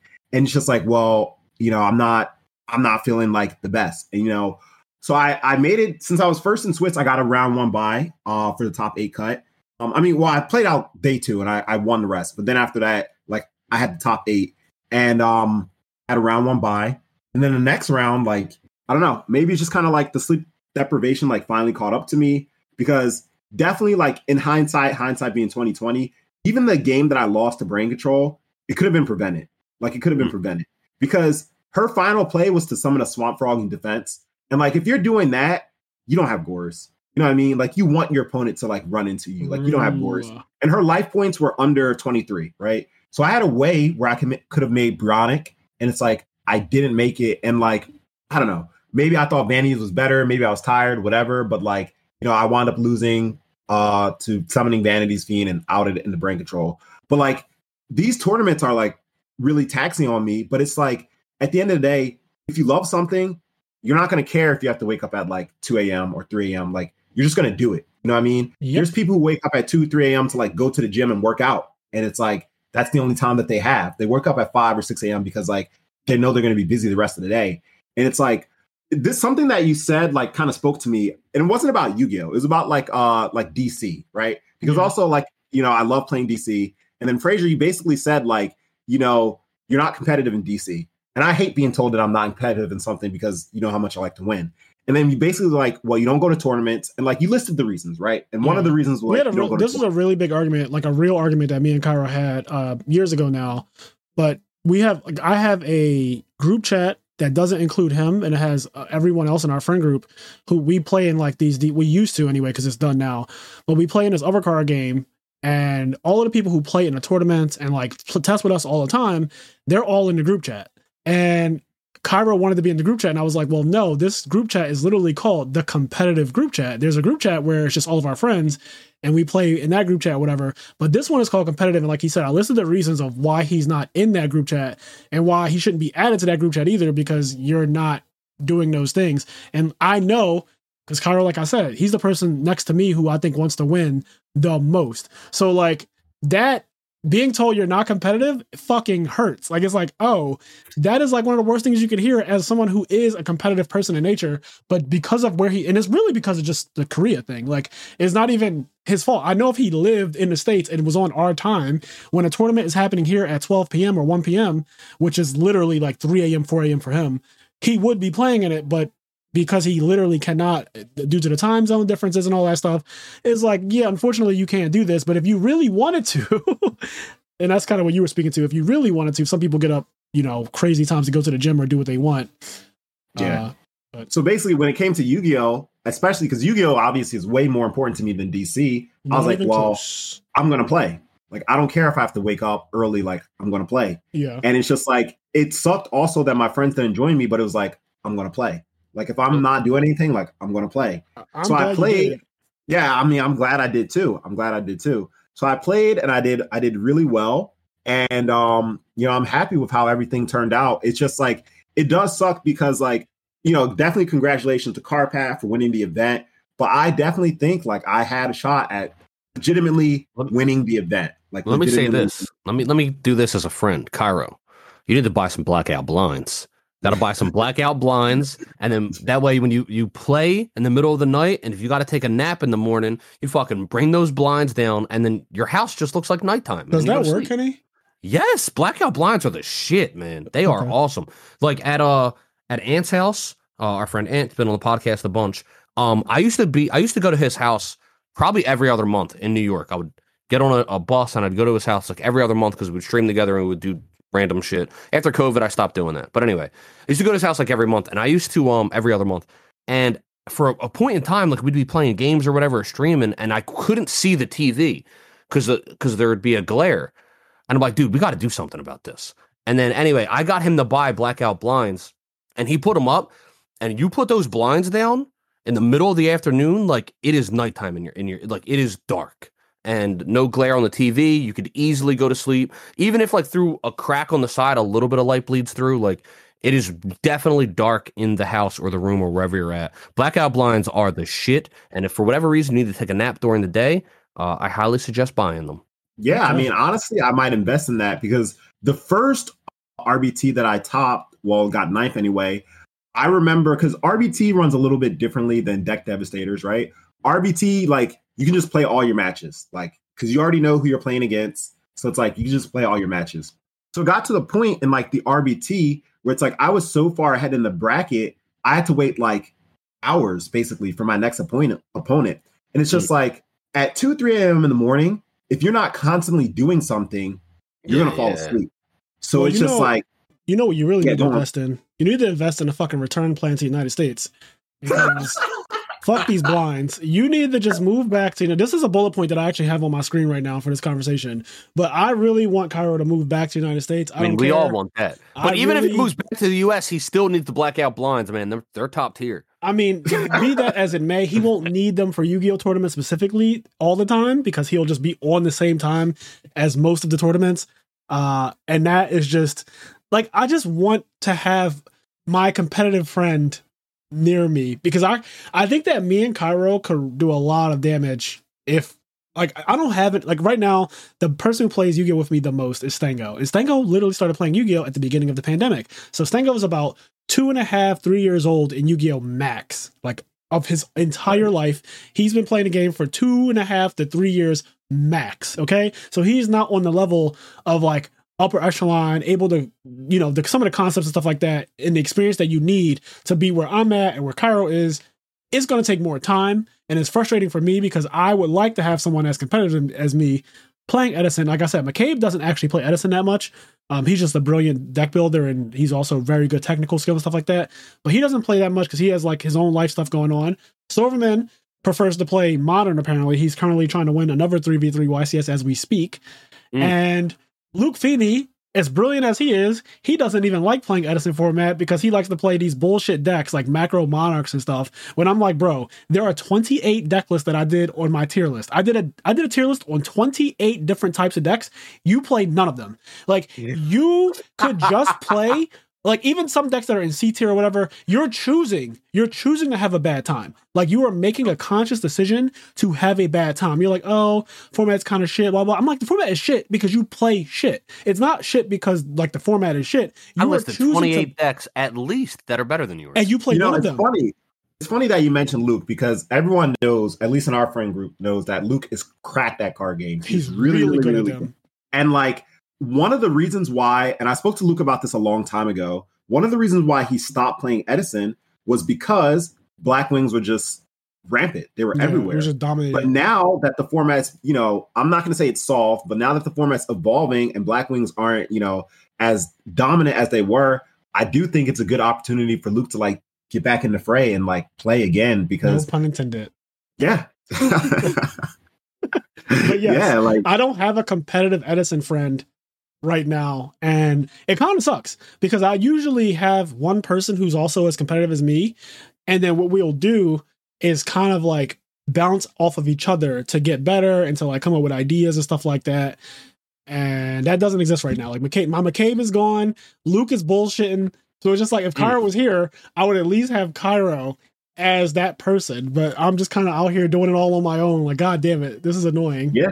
Yeah. I mean, I definitely know what you mean, and like I hate that feeling because at the end of the day, you have to rely on yourself. But it's just so much easier when you have someone, a team, people like you can bounce ideas off. I had to tell Cairo, put them fucking gold sharks back in. Put them fucking gold sharks back in, nigga. That's right. Put them gold sharks back in. That's right. And I listened, and I fucking listened. And right? it has done you well. You finished first in Swiss, which is honestly in my entire Yu-Gi-Oh life, I think I've only done that 2 times at majors and a lot of times at regionals, but at majors, it's really, really hard to finish first in Swiss. Like, that is fucking very, very difficult. So the fact that you did that, that's a huge accomplishment. Like, first in Swiss is insane. Yeah. Yeah. It definitely wasn't easy. And like, there were some games where my opponents opened up fucking the nuts. The craziest game that I played. Your Future Fusion guy was definitely one of them. Like, yes, that's what I was about to say. The craziest game that I played, game 1, the guy goes, play Future Fusion. And I'm like, here we go again. Mm-hmm. And then he starts sending dragons. I'm like, well, of course. But he doesn't start sending like, the traditional dragons, right? He starts sending the dragons that are specifically played in Hopeless Dragon, like i.e. Dark Horse. And I'm just like, come the fuck on. So I was like, this guy has Neuralis too. And then he like summons Phantom of Chaos. And I'm like, yup. And then he goes card destruction, sends a Neuralis to the grave. And I'm like, yup. And then he card destructions into a fucking gold Sark, and he gold Sarks for Dark Creator. So I'm like, this guy literally had the perfect fucking opening. He has a fucking 5-head that he has basically, well, I mean, his field's going to get blown up. But the point is, his graveyard is all set up. He has Dark Creator coming in 2 turns, and he Neuralis me. Literally the best fucking opening. If I could pick my hand every game, it would basically be what you just said. Yeah. And he still lost that game. But like, it's crazy. It's crazy. Like, my opponents open up fucking nutty some games. And I was just like, all right, well, here we go. Yeah, so, it'd be like that sometimes. And sometimes you still fight through it. And those games feel better than anything else. Oh, I felt great when I won that game. I felt so fucking good when I won that game. But it's just like, yeah, I mean, and I did it without the help of brain control. Yeah, that's wild. I mean, he took all your cards. Yeah, he took all of them. He took all of them. I have no cards. I would like some, but I have none. I want to ask real quick because I was hearing that you play Diva Hero. I was hearing people were saying that Return from a Different Dimension is a bad card in that deck. And people were saying, can it be? I want to be reading the group chat. I want to hear about this because I've been hearing that there's people that play Diva Hero or experiment with the deck, and they're saying that like I don't know why this is a true hero fella. I don't know why he played Return from a Different Dimension. Well, Penguin Soldier it's next. So funny. It's so funny because a lot of cards, Return from a Different Dimension, Penguin Soldier, etc. A lot of these cards that I played in my deck, I addressed their utility and their purpose in the deck in my YouTube video. But like I guess not everybody watched it. But well, no, hold on. Wait a second. I did watch it, but I'm going to talk about it again for anybody that is watching the podcast, but also to plug the YouTube channel again, A True Hero. Go check it out. It's a good YouTube channel. His most video is called X Saber's Going to Give It to You. And the channel will be tagged. A link to the channel will be tagged in the description of this video, of this podcast anyway. So, yeah. So as for Return, first of all, let's think about the format. Let's think about cards that are at 1 and cards that are banned. Call It Haunted, 1. Monster Reborn, banned. So these cards essentially, they get monsters out the graveyard. Return from a Different Dimension essentially does the same thing, right? Except for instead of the graveyard, you get it from the banish zone. And Call It Haunted gets 1 card. Monster Reborn gets 1 card. Return from a Different Dimension can get fucking 5. Right? Like, that alone should be convincing enough as to why you should be playing it in your deck. Would you play a card that said, play this 1 card and summon 5? Would you play that card? and it's just like, the cost is irrelevant because you're always going to have half your life points. You know what I mean? You're always going to be able to activate Return. It's always going to be, the only time when it's dead is when you don't have cards in the banish zone. And in a deck like Absolute Zero, it's very easy to banish cards. You can banish them with cards like Miracle Fusion, obviously. Malicious banishes itself. Plague banishes itself. And there's even been some games where it's like, I can go Gold Sark. I could go Gold Sark for a Plague, and then I can return it. I can go Allure. And Allure Darkness makes it so that every single dark monster in the deck, except for Darkharm Dragon, can at some point come back into the field again because of Return. Allure Caius, return it. Allure Malicious, return it. It's just like another thing too. You also still have Darkharm Dragon, so you can bring back the cards he uses. Go ahead, Kenny. What were you going to say? I was going to say, on top of all of that, you have your opponent's DD Crows. There you go. I was going to say, on top of all of that, you have your opponent's D Prisons and Bottomless Trap Holes and Caiuses that are also furthering your Return from Different Dimensions. So to me, that is one of the best trap cards, not only in Edison format, but in the game. Like, Return is just there's a format called Dad Return. Like, it has its own format. Return has its own format. He got his own money, coming to America. But yeah, Return is really that card. And I don't think there's a world where I wouldn't play it. There are games in Deck Devastators 3, if people watched a YouTube video that Cairo did, your replays, there were games where return was the reason why you won the game. It's that powerful. Like literally the game came down to, all right, I've made you use all of your resources. We both have very few cards or none, and I'm just going to activate return. They just scoop. So yeah, return's ridiculous. It is a game stealing card, a game winning card. It could defend your life points randomly. Obviously that's like the worst case scenario, but you never know what could happen. Like you might be able to come back after your life points is better than 0. It is. That's right. I even said in my YouTube video, I was like, if there's only one trap card I could play, it would be return. Like it's just that card. It's that card. It's really I'd rather have return over Mirror Force, Torrential, Dust Shoot. I'd rather have return. Like give me fucking return. Oh, faithful. Yes. Because I know if I resolve this card, it's over. The game is over. What about this Penguin Soldier? What happened with that? Were you sleep deprived, King? Were you suffering from sleep deprivation? That. I still think Penguin Soldier's sick. When I saw that in his deck list, I was like, hell yeah. So the thing about Penguin Soldier, right, is for those of you, my close friends know I'm always trying out like different tech cards and Tech of the week. There was one point I was running Exchange. There was one point where you were putting Travelers through an ordeal. Listen. I'm still a firm believer in Ordeal. Okay, I have not given up all hope for that card. I am too. That card's great. Yes, I do think the card's great, and like it might come up like in a future tournament or something like that. But it always depends on the current state of the meta. The problem is right now with Monarchs being like so crazy, you don't want Ordeal in your deck. You don't want Ordeal or Monarch, and like it's always a card for a Monarch to hit. Like. But anyway, this isn't about Ordeal. This is about Penguin Soldier. So as far as Penguin Soldier goes, I had a lot of reasons as to why I put it in. One, it's a water monster. So let's start there. And if you look at my list, I do not play Snowman Eater. Okay. So I don't play Snowman Eater. And I was like, well, I might need an additional water monster. And Snowman Eater is a great card. He's a great card. 1900 defense, hard to beat over. Like he walls a lot of the format. You know what I mean? But the problem is after you flip him up, other than being a wall, I mean, he's also tribute fodder for Caius. He doesn't really do much. He doesn't really, lead into an offensive game state.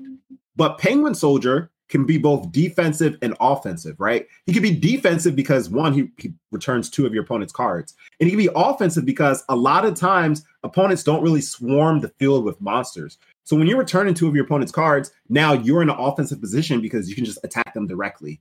And also, Penguin Soldier outs a lot of problematic cards. If there's a Synchro, goodbye. If there's a Fusion, goodbye. You know what I mean? And he's just an easy requirement. All you do is just, you send him. He's low commitment. So I was like, okay, Penguin Soldier could have a lot of versatility in this format, so let me try him out. And the thing that I've noticed is Penguin Soldier is only good in theory, despite it's all so weird because on paper, I was arguing on paper what it can do. And all the things I said, I was like, these are all valid things, right? Like bouncing 2 synchros. People often go Stardust with another monster. That's a synchro. Like you said, fusion monsters. There's cases where Fossil Dyna wouldn't cut it because your opponent happened to summon Stardust. And so that just doesn't do anything in that case. But Penguin Soldier doesn't destroy, it bounces, and it can even be used on your own card. So I was like, imagine you summon Stratos and then you flip Penguin Soldier and then bounce your Stratos and bounce there. Like I was coming up with all of these plays, but like you said, it's only in theory. Yeah. It's similar to like Call It a Haunted, right? Because I tested so many variants of Diva Hero, and like I tested out Call It a Haunted, and like in theory, Call It a Haunted sounds so good. You call it Haunted Stratos, you call it Haunted Card Trooper, you call it Haunted a Tuner, but then it just like it doesn't do anything. Yeah. Like, and we tested, me and you specifically tested that card out, and it was awful. Like it just somehow it just wasn't doing. Now it's crazy because in a deck that's very similar, plays 20 plus 1 of just like yours, it happens to be ridiculous in zombies. Like it's absolutely insane, but it really is because Goblin Zombie is just that ridiculous of a card. But you don't have a Goblin Zombie equivalent that unlocks your entire deck. That's right. So that's exactly right.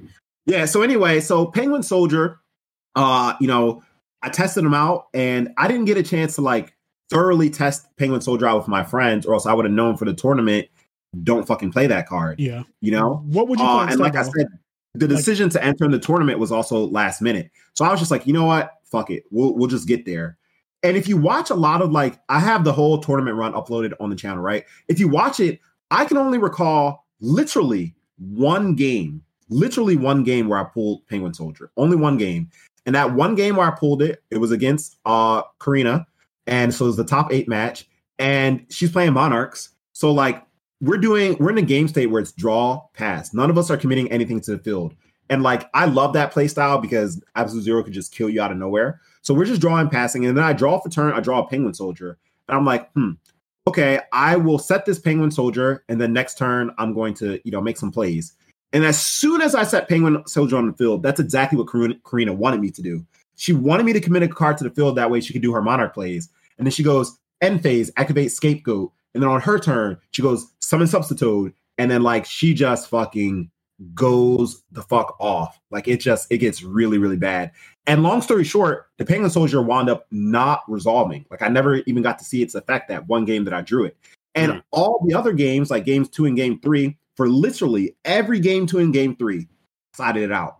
That's why no other opponent except for Karina saw Penguin Soldier. I sided that shit out every single game. Because at the end of the day, even though Penguin Soldier was nice in theory, it's just if I'm going against Quick Draw, would I rather have a DD Crow or would I rather have a Penguin Soldier? I'd rather have a fucking DD Crow. You know what I mean? If I'm going against, I don't know, Monarchs, would I rather have a False Odina or would I rather have a... I was going to say, you definitely don't want Penguin Soldier against Monarchs. Sure. Exactly. But you can put my Monarchs back on my hand. Thank you. Yeah, and it's the problem with Diva Hero, this is another kind of, I guess, weakness, is there are cards you have to play. You cannot side those cards out because you need to keep your heroes in. You need to keep your waters in because the deck already struggles with sometimes not having enough heroes, not having enough waters. If you side those cards out, then you're making your deck more inconsistent. And also, you can't side out Miracle Fusion because if you side out Miracle Fusion, you're literally siding out the best card in your deck. So it's there are so many cards that absolutely have to stay in the deck. So it's just there's very, few room that you have for cards to take out. So it's all this into consideration. It's just well, Penguin Soldier, you didn't make the cut. There are cards that I'd rather have over than you. So every game 2 and game 3, I sided Penguin Soldier out. And Penguin Soldier, he's not beating over anything. I'm not going to summon and go on an offensive, slot with him. So it's just he just was only good in theory. And I will stand by this. Cool tech card, and I'm happy to all the people say, "Oh, Kyle, you're so cool for playing Penguin Soldier." Don't fucking play that card. If you want to win, just don't play that card. And I was watching because I watch all of you guys' YouTube videos. I watch them all, and one of the YouTube videos about the tournament, there was a guy on your channel that basically said, "I never thought I'd see the day where I'd have Penguin Soldier in my TCG card," and I was just that day hasn't come. That day hasn't come. Why are you fucking putting that shit in your TCG card? I'm not trying to fucking troll. That card literally could have been a fucking Cloudian monster. It could have been any fucking card. It could have been fucking a random fucking Arcana Force monster.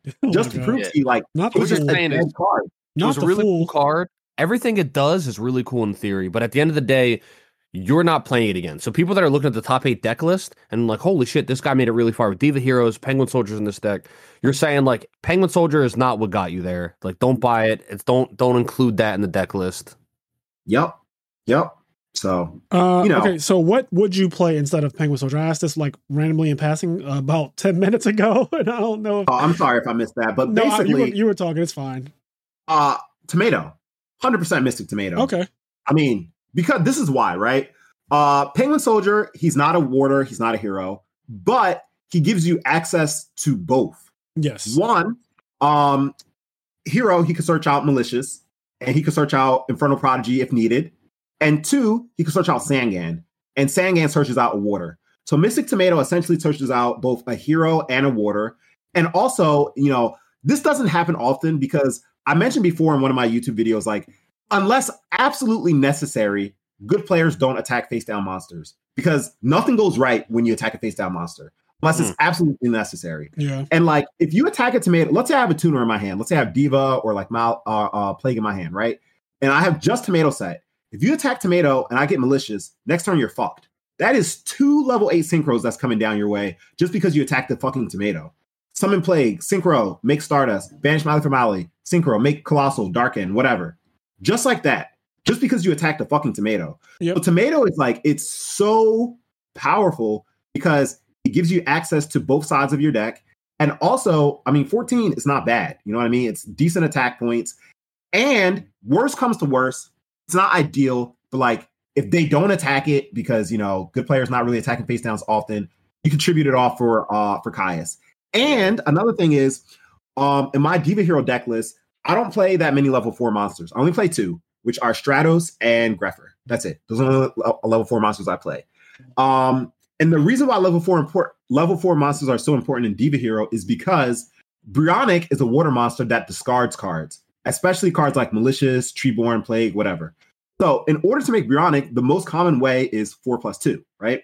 And because I only play 2 level 4 monsters, by adding a tomato in the deck gives you another chance at making Brionic. You know what I mean?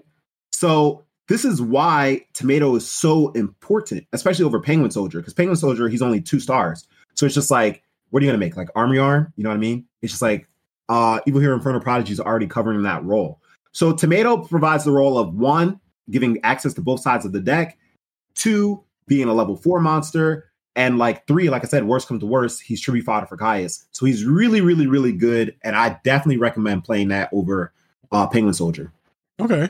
I agree with the tomato thing, only because I have experience with that recently from playing Nazara Sarhan zombie deck where he plays double Malicious, no other heroes at all, and he plays triple tomato and 1 pyramid turtle. So his goal is for you to, at some point, either attack his tomato or he will just start threatening you with those ignorant zombie combos that OTK you. Because it's like, when he sets a monster, you know he's playing zombies.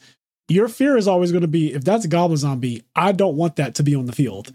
Because that shit causes so many problems when they go summon Diva and all that. So you're scared to leave it, but you're also scared to attack. And if you attack, it gets Malicious, like you said, then it's 2 level 8 synchros on top of all of the zombie shit that can go wrong. So it's a really, really powerful card and definitely better than Penguin Soldier, both in theory and in just actual like playability. So I get it. Okay, so we're about 2 hours in almost. So let's start to wrap up. But I do want to say there's a PS5 tournament this weekend coming up, February, what is it, the 25th or something like that? So next weekend. And you're actually returning to the United States to play in that tournament, correct? Yes, I know. So it's really funny, right? Because I know a lot of people listening are like, why are you flying from Korea to play in a PS5 tournament? Like, the flight is going to cost more. Because he's rich as fuck. No, I'm kidding. Yeah, let's just say like that. All right, let's just say like that. That's just in there For right me, there. flights they don't mean anything. So I'm actually going to be flying to America just to play. I mean, not only just to play in a PS5 tournament. That's of course the number one purpose, but also like to hang out with my friends because like the last time before this winter that I was in America was literally 3 years ago. You know what I mean? So I don't get to see like my close friends often, like at all. And like I've been living in Korea for a long time, and like I have, you know, people I'm cool with, like, but at the end of the day, my lifelong, deeply rooted friends are in America, you know? Yeah. So any chance I get to spend with them is like, it's really special and valuable time to me. But yeah, so to get back on topic, yeah, I will be flying to America to participate in the PS5 tournament, and I'm planning on playing Diva Heroes, of course. Yeah, I made the mistake. Be surprised. Yeah, I made the mistake of ordering all my cards last minute, but I have faith. I have faith that they'll arrive. Yeah, and even if you don't get them, I'll probably just have everything realistic. I'm not playing Diva Hero, so anyone listening to this, unless Cairo destroys me tonight before with Diva Hero, and I'm like, fuck this, I'm also playing this deck tomorrow. I need to win this tournament with Diva Hero, but no, realistically, I will not be playing Diva Hero. I'm actually a little undecided on my deck. I'm like 50-50 between 2 decks right now, but we'll see what happens next week. I'm pretty confident in my technical play. Like, I'm just one of those people that's really good at technical play in Yu-Gi-Oh!, especially in person, where I don't have to worry about, like, you know, moving a mouse and all that stuff. So I'll be playing in the PS5 tournament as well as a bunch of other friends of ours. And yeah, it should be a good time hanging out with a true hero here and, you know, just shooting the shit before he goes back off to Korea and leaves me to my competitive loneliness. Sorry. I'm sorry. I need you but yeah, eventually at some point, I do plan on coming back to America, like, for good. You know, right now, without, you know, getting into too much of a personal thing, it just comes down to like, when I do come back, you know, nobody wants to live at home with, their parents. Right. Especially after you've been living independently for so many years, like to go back and to like kind of revert and live with your parents, it's a bit of a setback. So when I, get in a better situation, I'll definitely come back. Okay. Well, that sounds good to me. Thank you so much for coming on to the I've Nerd podcast, Cairo. Yeah. People, please go and subscribe to his YouTube channel at A True Hero. Again, that'll be in the description of this podcast episode. And we will catch you all in the next one. As I always say, do the things that make you happy. Also, I almost forgot, we have a Patreon, and we are one person away from being at 50 patrons. I actually posted this on Facebook today. And you guys know, after we get past 50, then I have to start reading shit. For the first time, Kenny will be reading. If you want to make me read shit and you really want to hear me mess some stuff up, you got to get us over 50. Yeah, so we're at 49. 49 people are currently patrons of the I'm Nerd podcast. And I just think that is the craziest thing. I love that so much. Thanks for people have been subscribing to our YouTube channel. We're over 600 now. Yes. We're trying to push for 1,000, but we hit the 500 push, and I big appreciate it. And once we get to 1,000, when we hit 1,000, I'm planning to do, like I've mentioned before, but I'm planning to do a subathon where I will be streaming for 24 hours straight. So that'll be something fun. I'll be playing, obviously, a lot of Yu-Gi-Oh! I might be playing God of War, depending on where I am with that game. Octopath Traveler 2 is coming out. So I have Smash Ultimate. I have Nintendo Online still. I don't think they deactivated my shit yet. So I have a lot of games and stuff that I could play on stream and just talking with chat. And if there happens to be like a YCS or something that I didn't go to, because there's a bunch of foreign ones too, if it's on one of those weekends, that could be great. We could watch that together. But I was just planning to do this type of thing once we hit 1,000. And yeah, so that's our current goal. And I would appreciate if you're listening to this, subscribing to our YouTube channel. That would be awesome. But also the Patreon, where there's a lot of exclusive content. I upload videos to the Patreon basically every day now, which is so wild. And our YouTube channel as well. So we have videos every single day between clips and Edison format content, video content from the actual podcast that Kenny puts together. So there's a lot going on. We have a lot of stuff. But without further ado, let me give a shout out to our 49 patrons. All right. We got Connie, Austin, Leon, Quest, Garen, Xavier, Hylian, Dimitri Barnes, Vinny Casello, Giovanni Avalos, Alex Flamer, Ari Reynolds, CJ, WK Dad 1, Dan Vrabel, First to Home, Dalis Ferneris, Estada Kuma, Mitchell Naus, Midwest Gaming, William Shapiro, Dimitri Safirdes, Vince Marquette, Dallas Bailey, Roz Weiss, Nick Stango, Hanto, our two-time national champion, Vincent Zen, Sarah Maria, Sunny Top Cut Podcast, Alex Ahern, Philip Campa, Jalen Haskins, Arali Melfi Slump, Chris Lynn, Jeff Luang, Wookie 159, Connor LK, MSW 2389, Edison Club, Kyle Batelho, Brandon Moore, Sugal, Nick, Eric Natha, Corey Fowler, Omar Ramos, and Elijah Barfoth. I think I said that right. Elijah Barfoth. So Elijah, special shout out to you and Omar, our two newest Patreon members. Both of you joined in the last, thank you. Like, what is that? 3 days, 4 or 5 days or something like that. We got 2 new party members, which is great. If you guys haven't joined the Discord server and you're a patron, please message me so I can send you a link to our Discord server. I usually send a link to everyone who subscribes to the Patreon. No matter what tier you are, you get a link to the Patreon, you get a link to the Discord server, and it's, you stay in there in perpetuity. Of course, unless you like do something crazy in there, which no one has done yet, thank God. So if you want access to that, you can subscribe at the lowest tier to get access to the Discord server. And our Yu-Gi-Oh channel in particular is always popping, but we have a ton of channels. We have a channel for sports, a channel for TV shows, for movies, for fashion, for all types of random shit, for rants. Like literally people just rant in certain channels. So if you're into that type of thing, check it out. But as I always say, guys, do the things that make you happy. We're getting out of here. Again, thank you, Cairo, for joining us. I will see you this week for the PS5 tournament. Definitely a pleasure being here. Thanks again. Yes, no problem. And maybe we'll do a big Edison podcast where like me, you, Stango, we might bring Luke into it, Gary. Like we could just do like a big podcast where we just have all the boys together and we just talk and rant. It'll probably be chaotic as fuck. It'll probably be chaotic, but it'll be fun. Do you have any closing words or shout outs or anything, Cairo? Yeah, I mean, I do have a couple closing words. First of all, shout outs to the power of friendship. Yes. That's definitely the most important one, A true friend. A true friend, right? You said it, a true friend. The spirit of camaraderie. So shout out to that, to over 10, 15 years of friendship. I'm happy to see like all of us, growing together. And 2, mean, I gotta say, like, if you guys are at 49 patrons, I think I might know who the 50th one will be. If it means we're gonna start reading out shit, I think I might know who the 50th one would be. Ooh.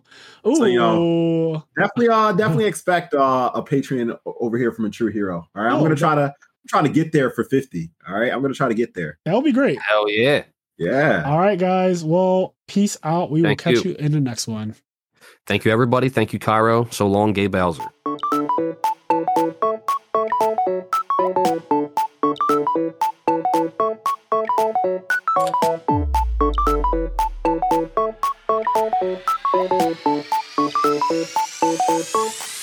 Thank you.